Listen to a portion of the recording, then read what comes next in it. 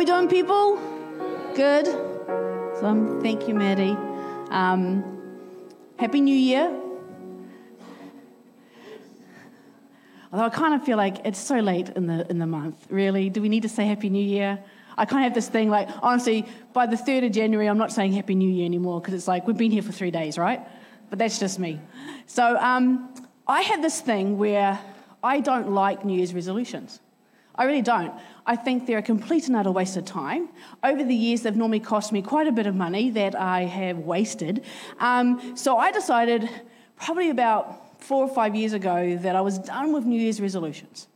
That instead, I wanted to do something intentional that would ultimately bring glory to God.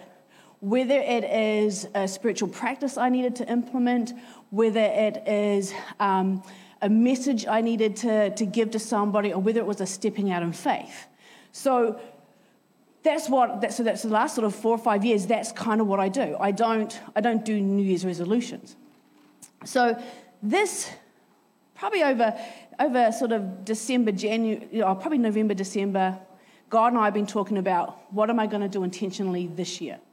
What am I going to do that's ultimately, by the end of 2023, I can go, I did this and it brought glory to God. Not that it's about me, but it's about whatever it is I do, whether anybody else knows about it or not, that I can know that I can sit back and God and I can have a conversation and God can go to me, yep, you did it. You brought glory to me in this area or for this purpose. So I want you to understand that this message, I'm actually preaching to myself as much as I am preaching to you. So this is not one of those messages where I'm going to tell you how to do it because I'm already there. No, this is something I'm going to be actively working on this whole entire year myself. And I want to encourage you to either come on the journey with me and make it a part of your thing, or even just take one aspect of it so that you can be intentional about this year. Does that make sense? Yeah. So Craig's already alluded to the fact that we're going to be doing 21 days of prayer and fasting.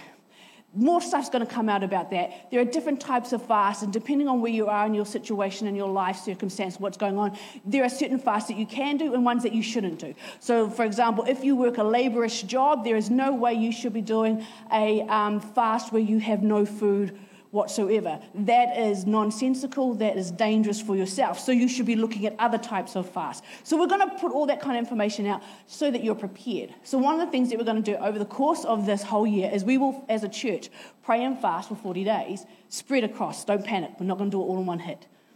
All right? We're going to spread it across. But those are the sort of things I'm talking about. But to pull this off, I realized something for myself. Remember, I'm preaching to myself as much as I am to you. Is that there's some attitudes that I'm going to have to change to accomplish what I need to do for this year. So I want to share those with you because I think they're worthwhile for everybody. So there are 3 attitudes I want to talk to you about that we need to change so that we can change our life. Yeah? Does that sound good? Well, okay, 3 of you. Excellent. Hopefully more of you will get on board as I explain. So first of all, what is an attitude? So an attitude is the way that you think or feel about someone or something. An attitude is a feeling or way of thinking that affects a person's behavior. We all have teenagers, we know what that's like. An attitude is a way of thinking or behaving that people regard as unfriendly, rude, or prideful. You see, God gave us emotions and He gave us feelings. And He made us in His image. So therefore, God Himself has emotions and feelings. Emotions and feelings aren't bad. Sometimes they're misguided. And we as believers, we as disciples have to learn that we cannot live by our feelings. That we have to live by every word that proceeds from the mouth of God. Because of that, we can often have an attitude that can actually circumvent and stop the blessing and the flow of God in our life.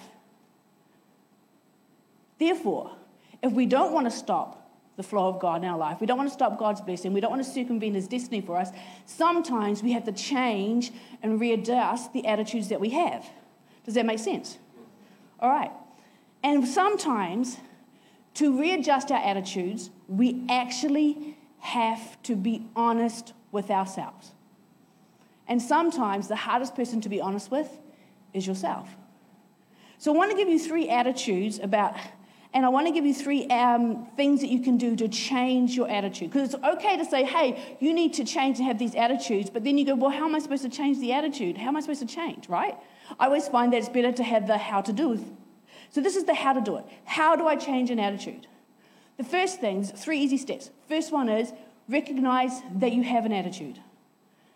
This is where you need to be honest. Because sometimes we're blind to ourselves and we're blind to our own faults and we're blind to the things that we maybe aren't so great at.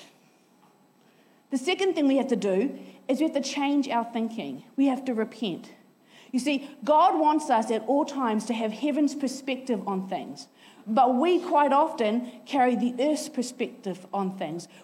God has a completely different view and outlook. So for us to be able to change, we actually need to know, what is it that I'm supposed to view about this? What is it that I'm supposed to think about this? And we don't look to the earth, we don't look to mankind for that, we look to God for his perspective. The great thing about this journey with God is that when you think you can't do things, or when you think that things aren't possible, or when circumstances and people are telling you, no, you can't, the amazing thing about God and this journey that we have with him is he says, yes, you can. And I love that about God. That's what makes walking with God so exciting. Things that the earth or the world tells you cannot do are totally doable in the kingdom of God. So the third thing we have to do then, once we have heaven's perspective, is we have to change our thinking. We need to refocus our attention. We need to change our direction. And because we now look at life the way God sees life and not how I see life, God wants heaven's perspective to come down onto earth, not earth's perspective going up into heaven. Because of that, we start to live by faith. Because God says that the just shall live by faith. Amen? So, the formula to change our attitude is really simple. 1, we recognize that we have an attitude. 2, we repent and change our thinking. 3, we renew our thinking and refocus our direction. So we're going to look at 3 attitudes today, really simple ones. The first one is our attitude towards God. The second one is our attitude towards others. And the third one is my attitude towards myself. Now, if you get nothing else out of this message at all, if you just get this first one, if you decide it's going to be too hard to change all 3 attitudes, I'm just going to focus on one, this is the one that you need to focus on. Does that make sense? This is the most important one. We're going to choose to follow and not to lead. We're going to choose to follow and not to lead. You see, as a disciple, I'm going to have to change my attitude about having control of my own life, about living by my rules and my destiny and my decisions. As a disciple, I no longer belong to myself. I have been bought with a price. And the price that was paid for me was the most precious thing in the world, and it's the blood of Jesus. I no longer belong to myself. I no longer belong exclusively to me. I am no longer independent of, but I am now fully and completely under the control and under the authority of God. We belong exclusively to him. And he is a jealous God over us. Because I'm going to choose to follow and not to lead. Now I want us to take a quick look at the book of Joshua. So Joshua, just to give you a bit of context, Joshua is leading a whole new generation of people across the Jordan. You see, they're about to go into the promised land and to take the promised land. They're coming up against their first battle, which is the city of Jericho. Jericho is a walled city. It was a very large city. These people, this generation, had just spent 40 years wandering around in the wilderness, and they've watched their parents die off.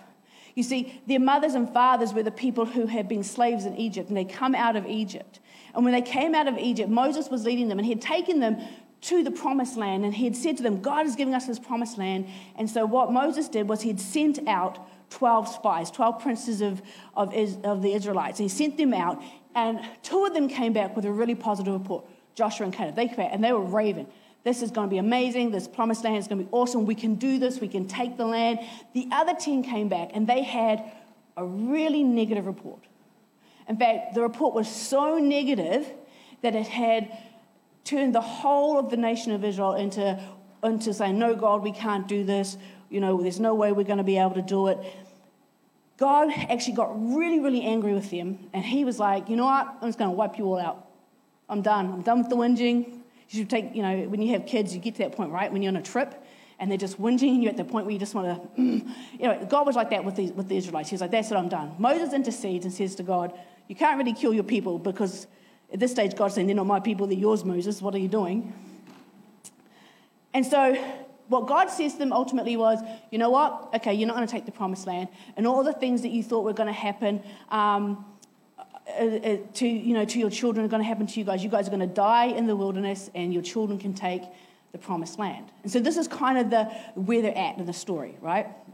Joshua has come to this point where he's listening to God. He doesn't want to make the same mistake as before. He's just had all the males circumcised at Gilgal. They've crossed over the Jordan River. They're standing there looking at the city, wondering how they're going to take it. Right? Manna's just ceased. They've eaten from the land for the first time. So God's kind of withdrawn that kind of provision. Now they have to provide for themselves. And so Joshua is on the plains of Jericho. And he's like, okay, I can't make the same mistake. So he's inquiring about, what are we doing here, God?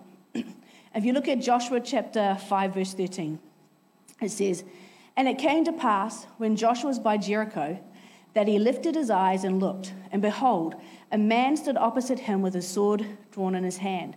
And Joshua went to him and said to him, are you for us or for our adversaries? Now you've got to remember, they're about to go into battle. This is the very first battle. They haven't done it before. Joshua's sent out 2 spies because he learned not to send out 12. He sent out 2 spies. They've met with Rahab. They've come back in. The report from these 2 spies is the people are afraid. They are melting with fear because we're here. So everyone's primed. Everyone's prepped and ready to go. And he needs the battle plan, right? And Joshua is standing on the plains, looking at Jericho, looking at the area, and this man turns up. Now, that man in my Bible has a capital M. That's because this is a Christophany. This is an appearance of Jesus Christ in the Old Testament. Remember, Jesus Christ, he's all God, all man, all things were made by him and through him, and nothing was made without him. And so he wasn't born as a babe infused with humanity. He was both God and he was both man. But he does turn up periodically through the Old Testament. So he's come and he's standing there, and Joshua doesn't know who this is. He doesn't know that he's actually talking to Jesus. He doesn't know who this man is. He just knows there's this man standing there with a sword, and he says to him, are you for us or are you for our adversaries? And in verse 14 it says, so he, the man, said, no, but as the commander of the army of the Lord I have now come. And Joshua fell on his face on the earth and worshipped and said to him, what does my Lord say to his servant? Then the commander of the Lord's army said to Joshua, take your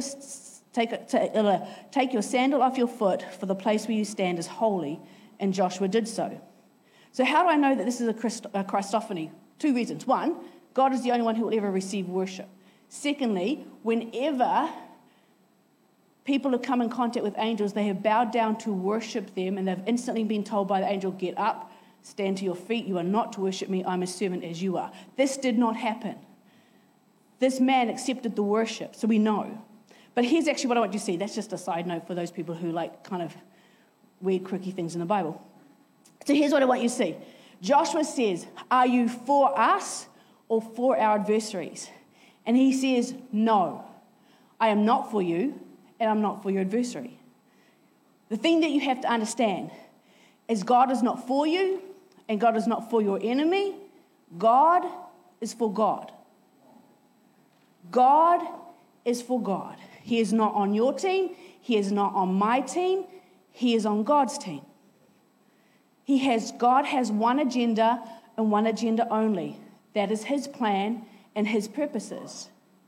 And we quite often think it's about our plan and our purposes. I love what the commander said. I love what Jesus said. He says, no, I am the commander of the Lord's army and I am fulfilling God's plan. Now, I want you to remember the attitude that we're talking about is that I choose to follow and not to lead. Because God doesn't have me lead, he has me follow. To follow God means that I have got to believe God. It means that doubt and unbelief and rebellion and disobedience actually have no part in my life. There's an attitude that we can get when we go on into the Christian walk, and it's an attitude where our thoughts and our feelings motivate us to have these habits. And sometimes we get weary in following Jesus, right? Because it can be long and it can be hard and there can be challenges along the way and we can get a little bit weary and sometimes we can get disappointed in God because we think he should have done something that he didn't do, or we think he should have stopped something from happening that happened, or we think maybe he should have opened up this door, he should have opened up that door, and what happens is as you go along in your Christian life, you begin to withdraw a little bit from God because it didn't work out the way that you thought it was going to.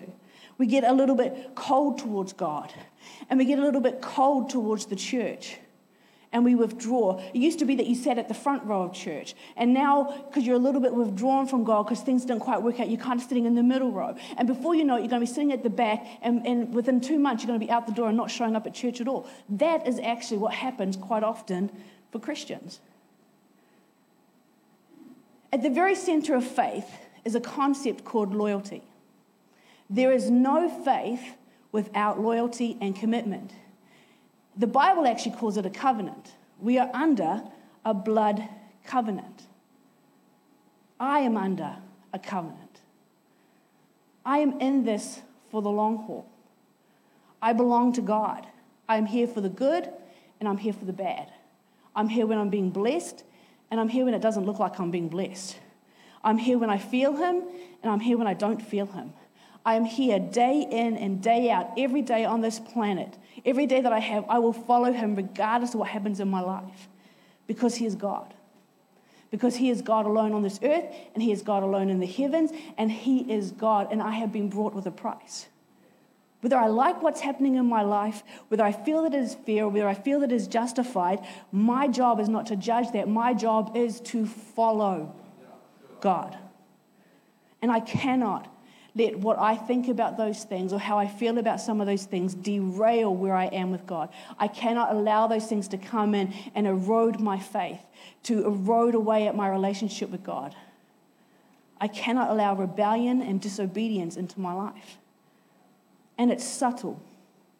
It's so subtle when it starts that you don't even realize that you're starting to get a bit cold and withdrawn.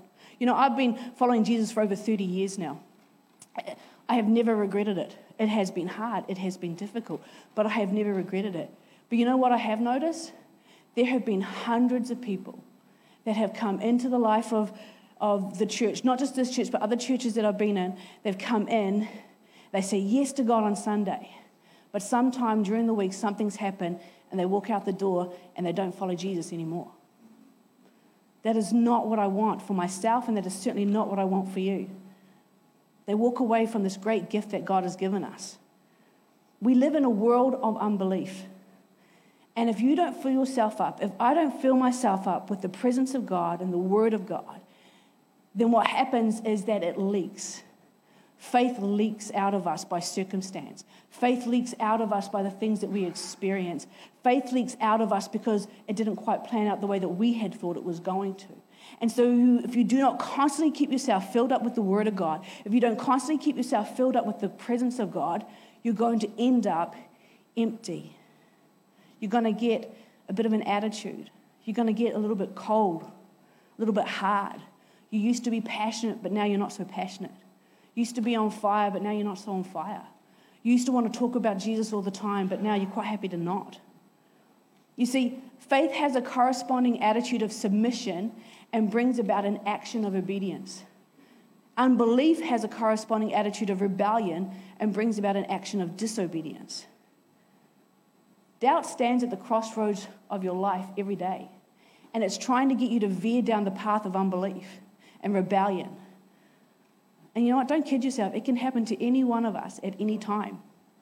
You can have a crisis of faith in your life. A crisis of faith is sometimes you wake up and you, for no reason at all, you'll be like, is this real? Is God real? Am I just being silly? Is this whole thing is fake? And if you have those moments, if you don't know how to address those things, then you're going to end up by biting it, hook, line, and sinker, and wander away.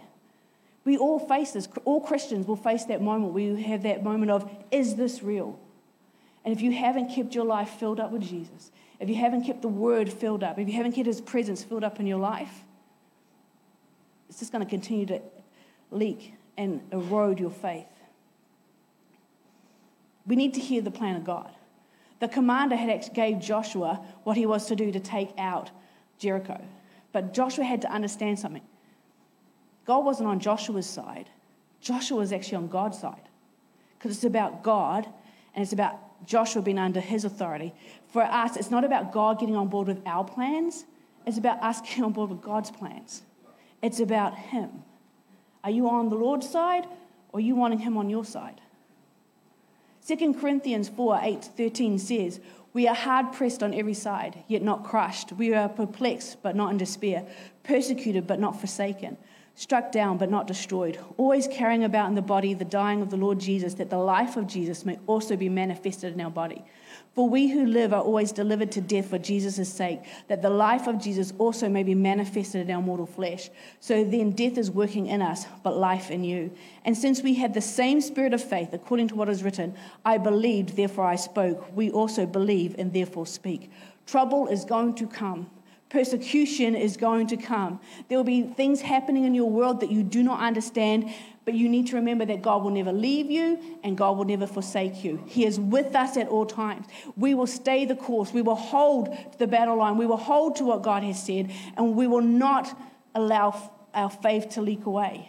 We will be people of courage. We will be people of integrity and loyalty and faith and obedience to God. This is the attitude that we need to have. We've got to choose to follow him. There's a really interesting story in John 21 and about when Jesus tells Peter to follow him. This is after Peter had denied Christ. 3 times he denied him, and Jesus had died, and then he's been resurrected. And Peter, of course, is devastated. He's absolutely devastated that he had denied Jesus, right? He's in this kind of despair, and he's just really upset about it. And what's really interesting is Jesus comes along, and I find it interesting, he makes him breakfast. He finds Peter, and Jesus makes him breakfast, and they sit down. And as they sit down, and he has this conversation, he says this in John 21. "So when they had eaten breakfast, Jesus said to Simon Peter, 'Simon, son of Jonah, do you love me more than these?' And he said to him, 'Yes, Lord, you know that I love you.' He said to him, 'Feed my lambs.' He said to him a second time, 'Simon, son of Jonah, do you love me?' He said to him, 'Yes, Lord, you know that I love you.' He said to him, 'Tend my sheep.' He said to him a third time, 'Simon, son of Jonah, do you love me?' Peter was grieved because he had said to him a third time, 'Do you love me?' And he said to him, 'Lord, you know all things. You know that I love you.' And Jesus said to him, 'Feed my sheep. Most assuredly I say to you that when you were younger, you were girded yourself and walked where you wished. But when you are old, you will stretch out your hands, and another will gird you and carry you to where you do not wish.' This he spoke, signifying by what death he would glorify God. And then he had spoken this to him. He said this, 'Follow me.'" Our attitude is that we choose to follow and not to lead. Verse 20 picks it up like this. "Then Peter, turning around, saw the disciple whom Jesus loved following, who had also leaned on his breast at the supper, and he said, 'Lord, who is the one who betrays you?' Peter, seeing him, says to Jesus, 'But Lord, what about this man?' And Jesus said to him, 'If I will that he remains until I come, what is that to you? You follow me.'" Keep your eyes on Jesus. Don't look to the left. Don't look to the right. Don't look at what's happening to somebody else. The only time you should be looking at somebody else is to determine that they have enough, not that they have more than you. We keep our eyes looked firmly on Jesus.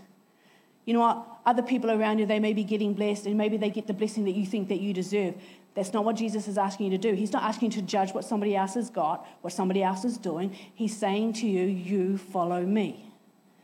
It doesn't matter. We shouldn't be looking at other people. We shouldn't look at other people's husbands. We shouldn't look at other people's wives, how their kids are going. We don't look at other people's churches. We don't look at how somebody else is being blessed by God here or blessed by God there. We follow Jesus. I keep my eyes fixed on Jesus. I do what Jesus tells me to do. And yet maybe I want to have all these great and wonderful things, and maybe want to, have this booming church that has thousands and thousands of people. But is that what God's asked me to do? No, what God asked me to do is to stand here and to minister to this church. So I'm going to stand here and I'm going to minister to this church, and I'm not going to worry about what that church is doing. I'm not going to worry about what that husband is doing because I have my own husband. I'm not going to worry about what those kids are doing. I have my own kids. God says, you follow me. You have to choose to follow and not to lead. So how do I recognize if I am following or if I am leading? Right? Remember our formula we had? First, you've got to recognize that you have an attitude. Second, you've got to repent and change your thinking. And third, you've got to renew your thinking and refocus yourself. The first thing I have to ask myself is, am I following or am I leading? Am I asking God to get into my life or am I getting into God's life? Am I getting into God's plan or am I telling him to come into my plan? Because that's where the attitude actually starts. So once you've determined where you're at, are you following or are you leading? Then you've got to get heaven's perspective. I believe I've just given you heaven's perspective. So hopefully you have that now. Then you've got to renew your thinking. When you've got to renew something, that's because something's broken. Have you got broken thinking? Have you been experiencing brokenness in your life that you think maybe God caused, maybe that God allowed? Have you got a bit of a broken heart? And if you want your life to be fixed, you have to begin to think the right thoughts. You need to begin to think about the right actions that will bring purpose into your life and the destiny that God has for you. So just like the commander, when Joshua asked him about it, what we have to do is we have to go to God and you have to sit at his feet. And you have to take the time to ask him, God, how am I going to fix this? Because I don't know exactly what your attitude is. I don't know exactly where you're at. I don't know if you're hot or cold or in between. But God will know. You ask him. Ask him about every aspect of life. God, what do you want me to do this year? God, what am I working on this year? God, who am I to have relationships with this year? Where am I to work this year? Where am I to serve this year? He won't give you the whole plan, but he will give you step by step to guide you. And remember, our attitudes are that we're going to be committed to loyalty. We're going to follow what Jesus said. We're going to follow what God says. Because we want to be in his plan. We don't want God in our plan. The second attitude is that we need to choose to connect and not to judge. See, the first one was about God, and the second one is about people. We've got to choose to connect to people and not to judge people. Matthew 7:12 says, here is a simple rule of thumb guide for behavior. Ask yourself what you want people to do for you, then grab the initiative and do it for them. Add up the God's law and the prophets, and this is what you get. How you want people to treat you is how God says that you should treat other people. It's probably one of the most simplest instructions God has ever given us, right? God has actually called us to connect with other people. God has not called us to isolate. God has not called us to have distance. God has not called us to do life alone. And I found in my own life, and the life of my family, it's really easy to disconnect. It's really easy to get overwhelmed by people. It's really easy to get overwhelmed and busy, so that, in all honesty, I want to disconnect. I'm one of those people. There are two types of people in the world. There are people who are energized by other people, and then there are people who are drained by other people. I am actually drained by other people. So I find that if I spend a lot of time with other people, then my natural inclination is to actually withdraw and to go, no people, don't want no people. There are other people who find that really alien, and they need the energy of other people to keep them energized. Do you know people like that? Most people know which category you fall into, right? You know if you're an energized person or a drained person. The thing is, if you're a person who's drained by other people, that does not excuse you from not connecting with people. I use it as an excuse to not have to connect with people. I'm honest enough about that I know that that's what I do. Craig's more energized by people than I am. So he's always wanting people around, and I'm always like, no. It's not because I don't like people. Don't get me wrong. I do like people, but I like people on my terms. I like people when I have the energy for people. I don't want to, because I'm just like, and I'm fine. People rock up, and they won't have a clue that 5 minutes beforehand I'm complaining to Craig that all these people are going to be here taking up my energy. I know that about myself. But I don't want you to think that I don't like people, because I actually do, on my terms. Just, look, we're being honest, right? We have to be honest if we have an attitude or not. Like I said, I'm actually preaching to myself. So, God has called us to be a part of something that is bigger than ourselves. God has called us to be a part of a family. He's called us to be a part of the church. He's called us to be a part of the body. He's actually ultimately called us to be a part of humanity. And the problem that we have quite often is that because we don't want to, or because we're busy, or because we got so tied up with our own work stuff or whatever, we can disconnect from people. And that disconnection can lead to isolation. And isolation can lead to us ending up in a very sorry state. We grow sluggish and selfish and self-absorbed. And we stop wanting to do things. We stop wanting to be a part of the family. We are all part of the same family of God, but we're all different. We have different personalities, and that's actually okay. We have different gifts, and we need that. We have different likes and dislikes, which is good, because if everybody liked chocolate cake, then I wouldn't get any. So we all need to be different. The closer you get to people, the more you begin to see their imperfections. But that's okay, because the closer people get to you, the more they see your imperfections. And this is what God actually calls for in fellowship and in friendship. We're actually better together than we are apart. But we can get an attitude where we don't want to have friends, or that we're too tired, or we're too busy, or we're too this or too that. I just want to give you a couple of quick thoughts on some scriptures. Proverbs 17 says, "A friend loves at all times, and a brother is born for adversity." We actually need family and friends. God calls our family and friends to walk with us through the rough patches of our life, to rub off on one another. Together we are actually better. Proverbs 27:17, "As iron sharpens iron, so a man sharpens the countenance of his friend." Believe it or not, the closer you get to people, the better you actually become. You see, I have to recognize that I need friends. And I guess if I have an attitude about this, I need to ask where did that attitude come from, right? Am I protecting myself from previous hurts? Have I been hurt in a relationship before, so now I'm going to put up barriers?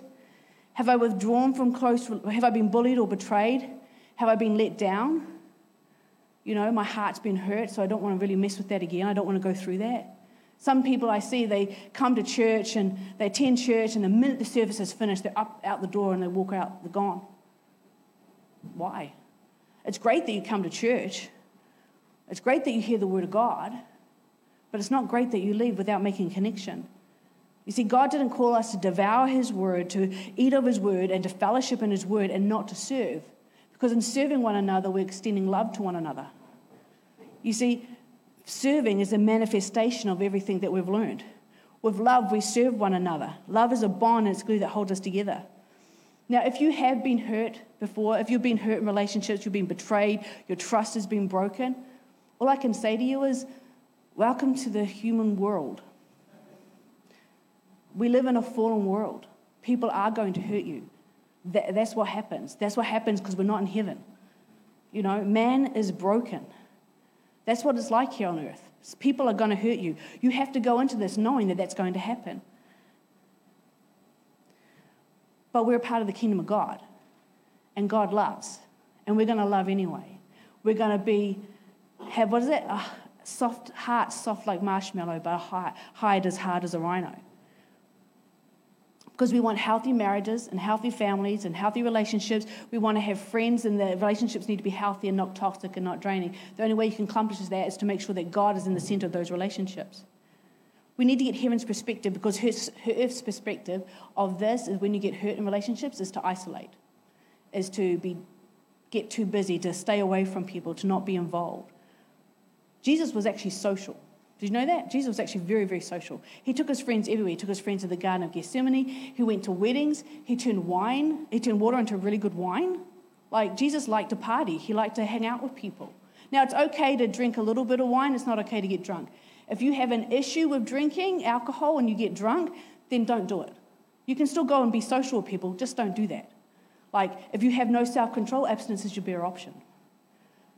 But it's wonderful when we come together and we laugh, and we have fun, and we play games, and we have stupid, karaoke things going on, or whatever it is. Like, get together with your friends, get together with your family. And you know what? You're going to fight, because all families fight, right? All families have arguments. All families get on each other's nerves, right? That's going to happen. That's just normal. But don't sweat it. Don't sweat the small stuff. When that happens, you be adult about it and you discuss it.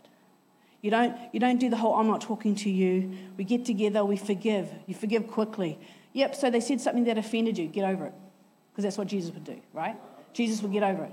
Do you know how many times I've had people say really nasty things about myself or about Craig, and then they rock up on Sunday, and I've got to be nice about it? To start with, it was a little hard, but now it's like, oh, whatever. Think what you want. Hey, nice that you came.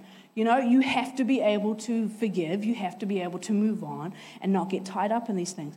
Don't be a people pleaser. Be a God pleaser. God tells me I have to forgive, so I want to forgive. You say some nasty things, I want to forgive you about it. Am I going to invite you over for Christmas? Probably not, but I will send you a card. We need to open up our hearts to the different facets of people. People are interesting. People are crazy. And it's amazing when we get involved with those people. We need to do that. The problem is that some of us judge those people. There's a great variety in humanity, and we need to celebrate that. So how are you going to renew this? Like if you realize, actually, this is me, I've been pushing people away, I've been isolating myself. You know what? And suddenly maybe you realize, I actually don't have any friends in the church, or I don't have any friends full stop. You've got to be friendly. For a start, you want friends? Be friendly. Don't sit there scowling at people. Don't sit there with your arms folded all grumpy.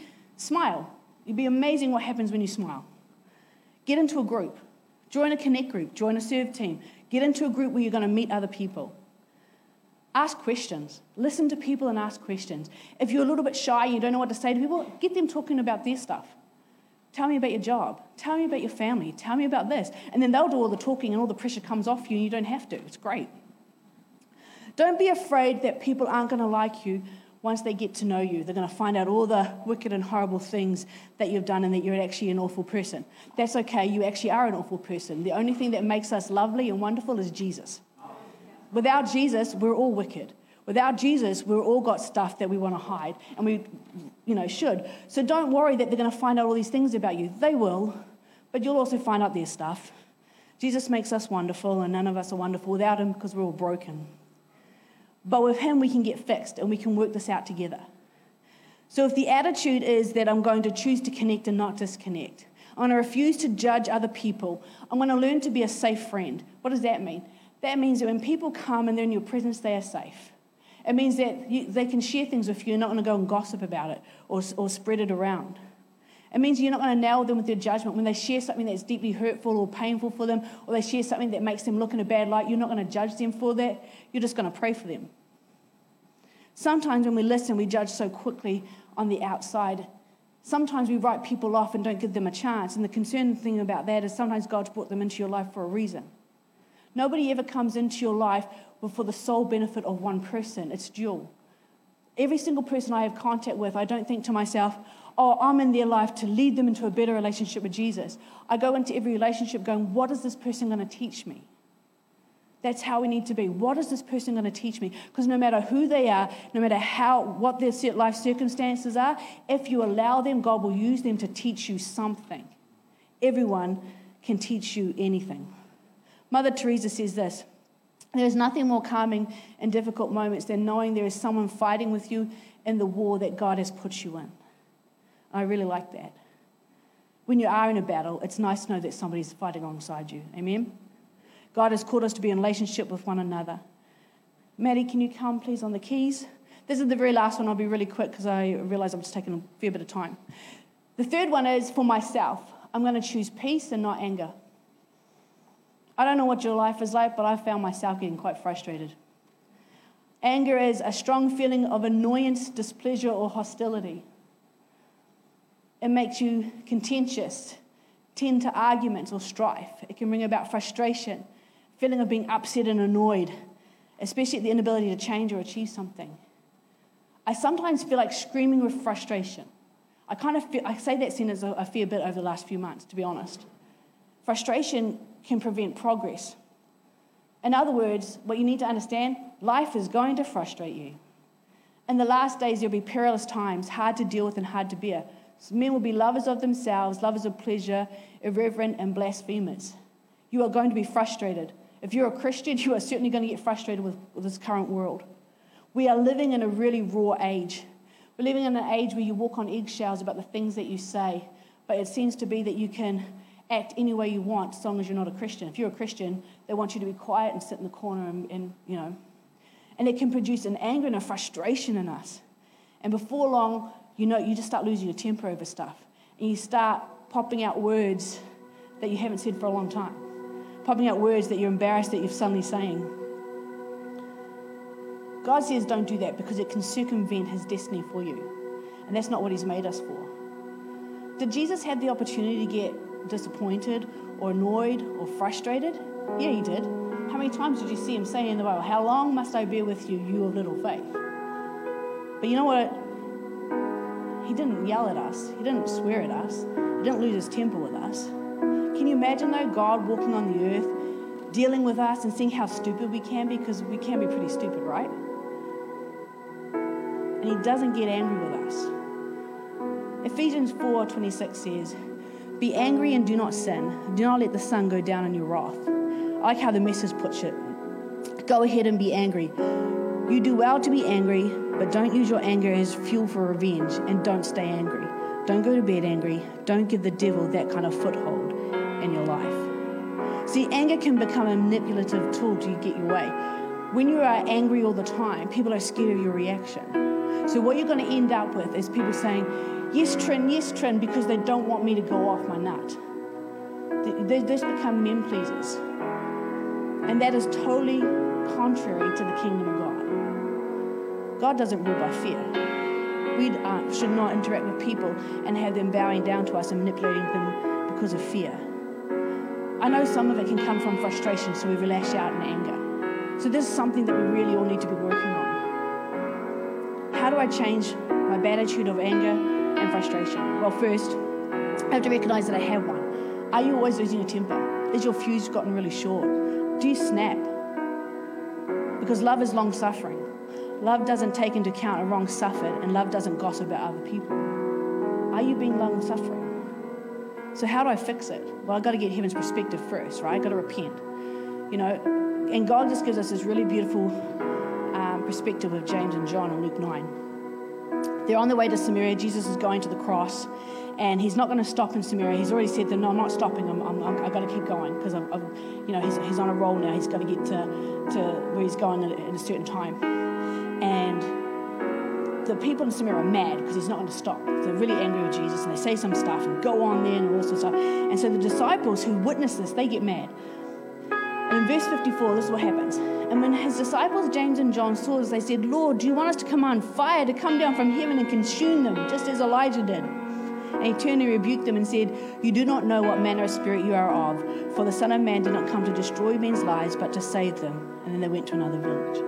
He said, he used to call James and John sons of thunder. But they didn't know what they were of. They didn't know what spirit they are of. They're not from the Old Testament, where it's an eye for an eye or a tooth for a tooth. They're going to call down fire like Elijah did on the prophets of Baal. That's not what this kingdom is about. That's not what Jesus is about, right? You don't know who you belong to when you start behaving like that. See, Jesus is the Prince of Peace, and he has bequeathed, he has left, he has given you as an inheritance his peace. Blessed are the peacemakers, for they will be called the sons of God. And in Romans 12, it says, as far as it concerns you, live at peace with all men. Jesus taught us to turn the other cheek. He taught us to pray for our enemies, and he taught us to take our anger and turn it into something productive. Be angry, but do not sin. Righteous anger is anger for God and God's plans. And that anger does not destroy people. That's the only anger we're actually allowed to have. When we have a short fuse, or when we get frustrated, there's something that's always bugging us, then we better stop and look at our attitude and talk to God, because he has left us his peace, not his anger. We need to repent. This is the very last scripture I want to share with you. It's for if someone's bugging you, if someone's getting on your nerves, you've got one nerve left and somebody's tapping it. And it's always people, right? If you get angry at inanimate objects, you've got a different kind of an issue that we need to deal with. But it's always people. So it says in Romans 12, if it is possible, as much as depends on you, live peaceably with all men. Beloved, do not avenge yourselves, but rather give place to wrath, for it is written, vengeance is mine, and I will repay, says the Lord. Therefore, if your enemy is hungry, feed him. If he is thirsty, give him a drink. For in doing so, you will heap coals of fire on his head. Do not be overcome by evil, but overcome evil with good. So when that person is getting on the last nerves and you want to yell at them, and you want to rail against them, and you want to say stuff, you need to actually pray for them. Listen to their heart. You don't know what they're going through. You don't know what's caused them to have that reaction. And 9 times out of 10, we don't stop to ask. We just react to what we're getting. But every time, when that happens, I want you to stop for a moment and think to yourself, why could they be reacting like that? What hurt has got them to that point that this is how they think it's acceptable to speak to someone, or this is an acceptable thing to say to somebody? And if you are really angry with someone, deal with it. Don't let the sun go down on your anger. Sit down and have a conversation. Calm conversation. If you can't stay calm, walk away and come back later. Don't add fuel to your fire. One of the things that Craig and I did is when we were newly married, we would fight over the most ridiculous things. But we learnt to fight holding hands. You can't punch someone if you're holding their hand. No, I'm kidding. Like, I'm really expressive, right? So my hands fly. But when he would hold my hands, it would actually keep me calm and keep me balanced. Find a way to have conversations with people. See, God wants us to be peacemakers, not peacekeepers. He wants us to live in his peace. He wants us to have an attitude, not of stress, but an attitude of joy, an attitude of faith, and an attitude of love. So these attitudes can change your destiny. They can change your 2023. So what did you learn today? Hopefully, you learned that you're going to have to choose to follow and not to lead. You're going to choose to connect and not to judge people. That you're going to choose peace and not anger. And you're going to remember how to make this change. You're going to recognize, first of all, that you have a need, that you need to change. You're going to be honest with yourself. Secondly, you're going to repent. You're going to get heaven's perspective on it, on the issue. If you need help with that, reach out to your Connect Group leader, reach out to Anna and Rimmer, Craig or I. Number 3, you're going to renew. You're going to replace what is broken with the new creation, the reality of who Jesus is, and have a new attitude that he's put inside of us. That's it. It's quite simple. Do you think you can do it? Did you get something out of today? Right, let's stand to our feet. We're going to pray.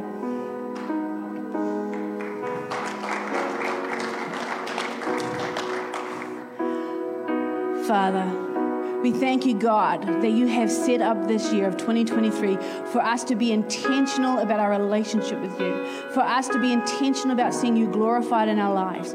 Father, we thank you that you're going to give us great opportunities, Father, to be able to experience that. I pray, Lord, that we'll be able to go away and consider the message today. Holy Spirit, that you have ignited something, a thought, a plan, a purpose within the message that is personal to each person. And Lord, that they'll be able to go away and actually make this a part of their 2023. I thank you, God, that we're going to make sure that we have heaven's perspective.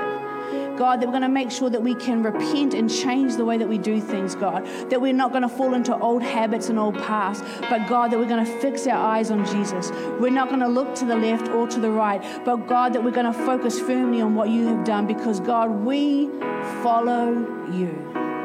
And all God's people said, amen. Awesome. Well, have a great rest of your week. Join us for tea and coffee. Fill in a Live Connected card if you haven't done so. And we will see you next Sunday.